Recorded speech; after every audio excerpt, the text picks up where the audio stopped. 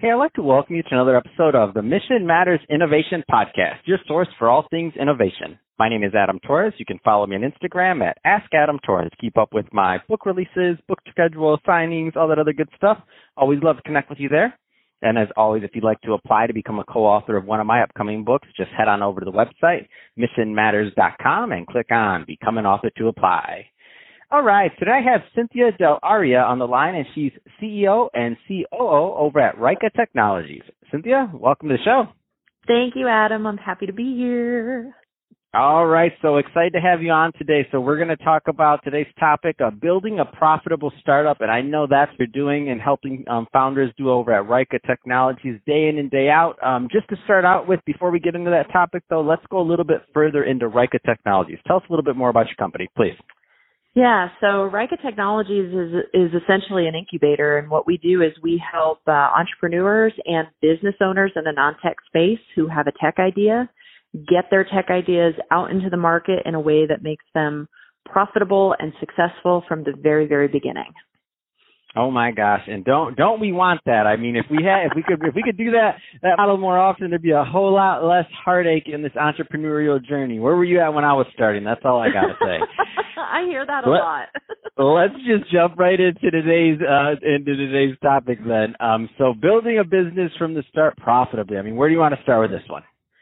So essentially, the one key that is so critical to this that people either don't know about or they don't realize the importance of it is talking to your ideal market. We spend a lot of time working with our clients to figure out who is your ideal market, what's the problem you're solving for them, who are those people that you're solving the problem for, that's your ideal market, and then how painful is the problem? Because here's the real key to building a successful startup or building a successful tech product. If you solve somebody's most painful problem, and there's millions of people who you're solving their most painful problem, you're guaranteed to be successful. Like it's baked right in. But the best way to know whether or not you're solving real problems for real people is to actually talk to people. So a lot of times one of the biggest things that we see people do is they go into stealth mode, right? Like they're afraid somebody's going to steal their idea or they can't talk to people about it. That is absolutely the opposite of what you want to be doing, because talking to people is how you get real information to understand, is there a market here or not? Crunchbase did a study in 2018. They did a postmortem study of I believe it was 1,000 startups that failed in 2018. And what they found is 42% of those companies failed because they didn't have product market fit. They weren't building something people want. So it didn't matter how great the tech was, or it didn't matter how cool the UI was, or it didn't matter how innovative it was. It wasn't solving a problem where people had a need. So I am trying to prevent that statistic because it is absolutely preventable, and sometimes it's as preventable as just pivoting the idea 1 degree this way, and you go from no market at all to millions of people that you can help and serve and make an impact with. Man, that's huge. And it's interesting because you're right. Now, as you were saying that, I look back at our business and I'm like, yeah, we didn't do that. We didn't do that. And we probably suffered, and we probably took 2 years to figure out something that could have been done maybe in a couple of months in the beginning. Had we true. like that's 2 years of burn that we didn't have to necessarily do, that we could have figured it out probably in a good month of looking at the market and doing some other things in the beginning. Yeah, totally. So now that we have part of the secret sauce, and we're not going to have time to get into all of it, but now that we have part of it, I want to go a little bit further down that line, because there's some people listening right now that are kind of having that like hit themselves in the forehead moment, just like I just did as you were talking, but I muted it so you couldn't hear. What's that like?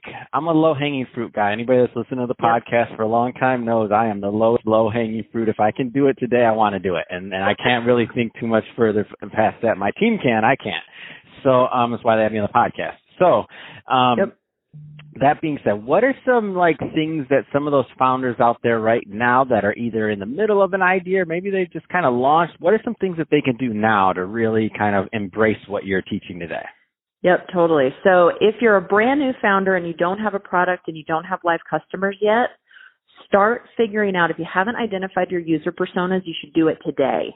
That means give them a name, create a profile. What's their average age? What's their average income? Like the demographic stuff, but then also dig into what are their personality traits? What are their habits? Where are they hanging out? What are their interests?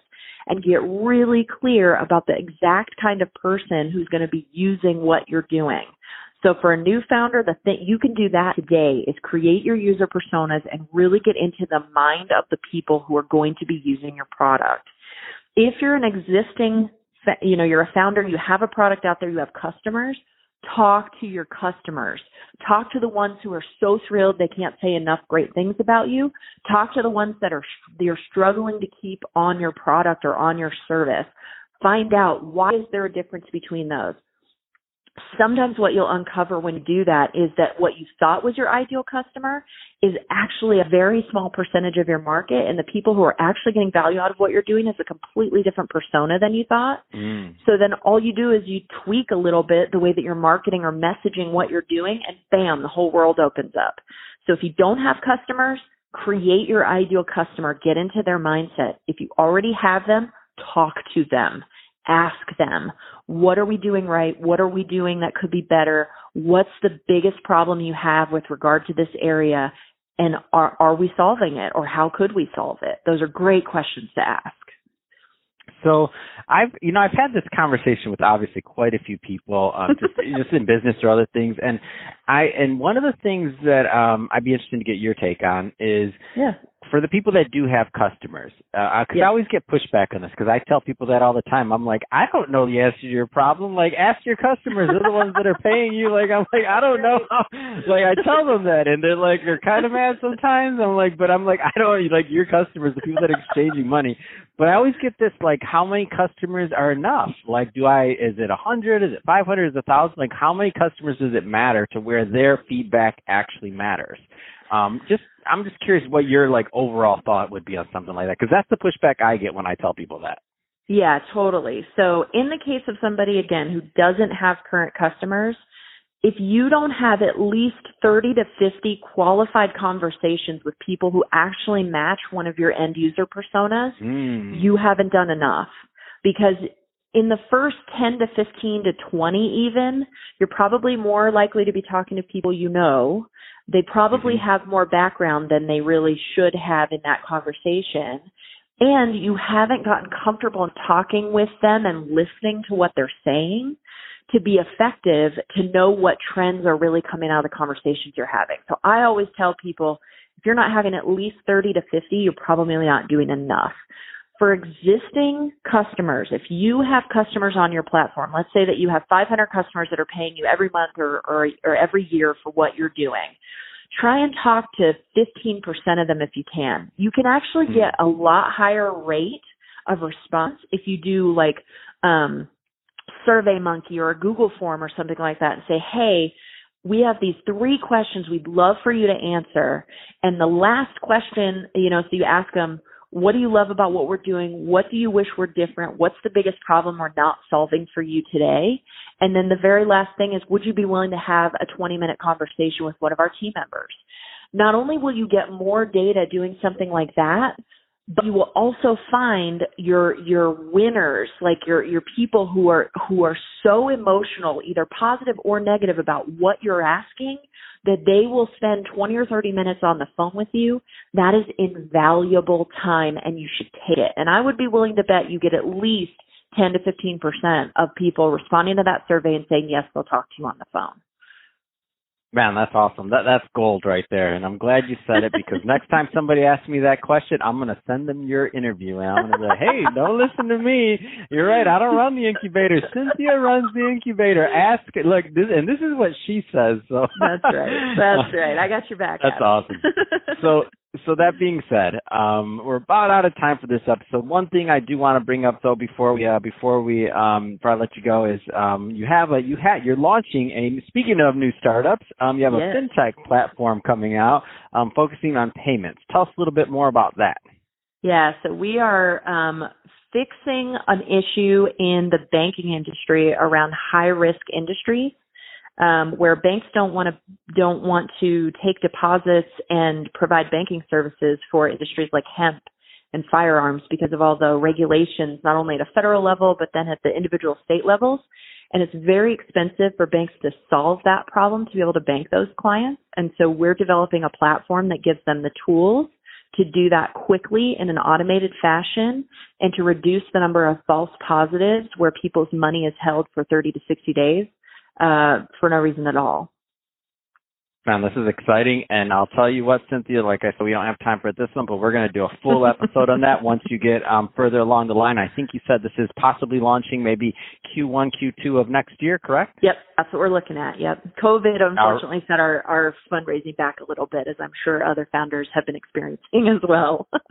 Okay, well, we can't plan for that one, so all That's good right. there. Well, Cynthia, if they're listening to this and they want more information on Rika Technologies, what's the best way for them to get it? The best place to start is our website, which is rikatech.com. That's RAIKATECH.com.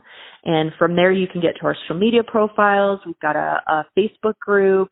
We've got LinkedIn and Twitter and a couple different blogs, one that's more focused on business, one that's more focused on tech, and it all starts there. You can get to everything from there. Fantastic. Well, Cynthia, really appreciate you coming on the show today and sharing more of your experience and what it takes to build a profitable business from the start. And to the audience, as always, thank you for tuning in. Hope you got a lot of value out of this. If you did, don't forget to subscribe to the podcast, leave a review on the Apple iTunes Store. And if you're watching this on our YouTube channel, Mission Matters Innovation, definitely give us a subscribe there, but also leave us some comments on the video. I'd love to know what kind of projects and things that you're working on. And Cynthia, thanks again for coming on the show. Thank you so much, Adam. This was great. I had a great time.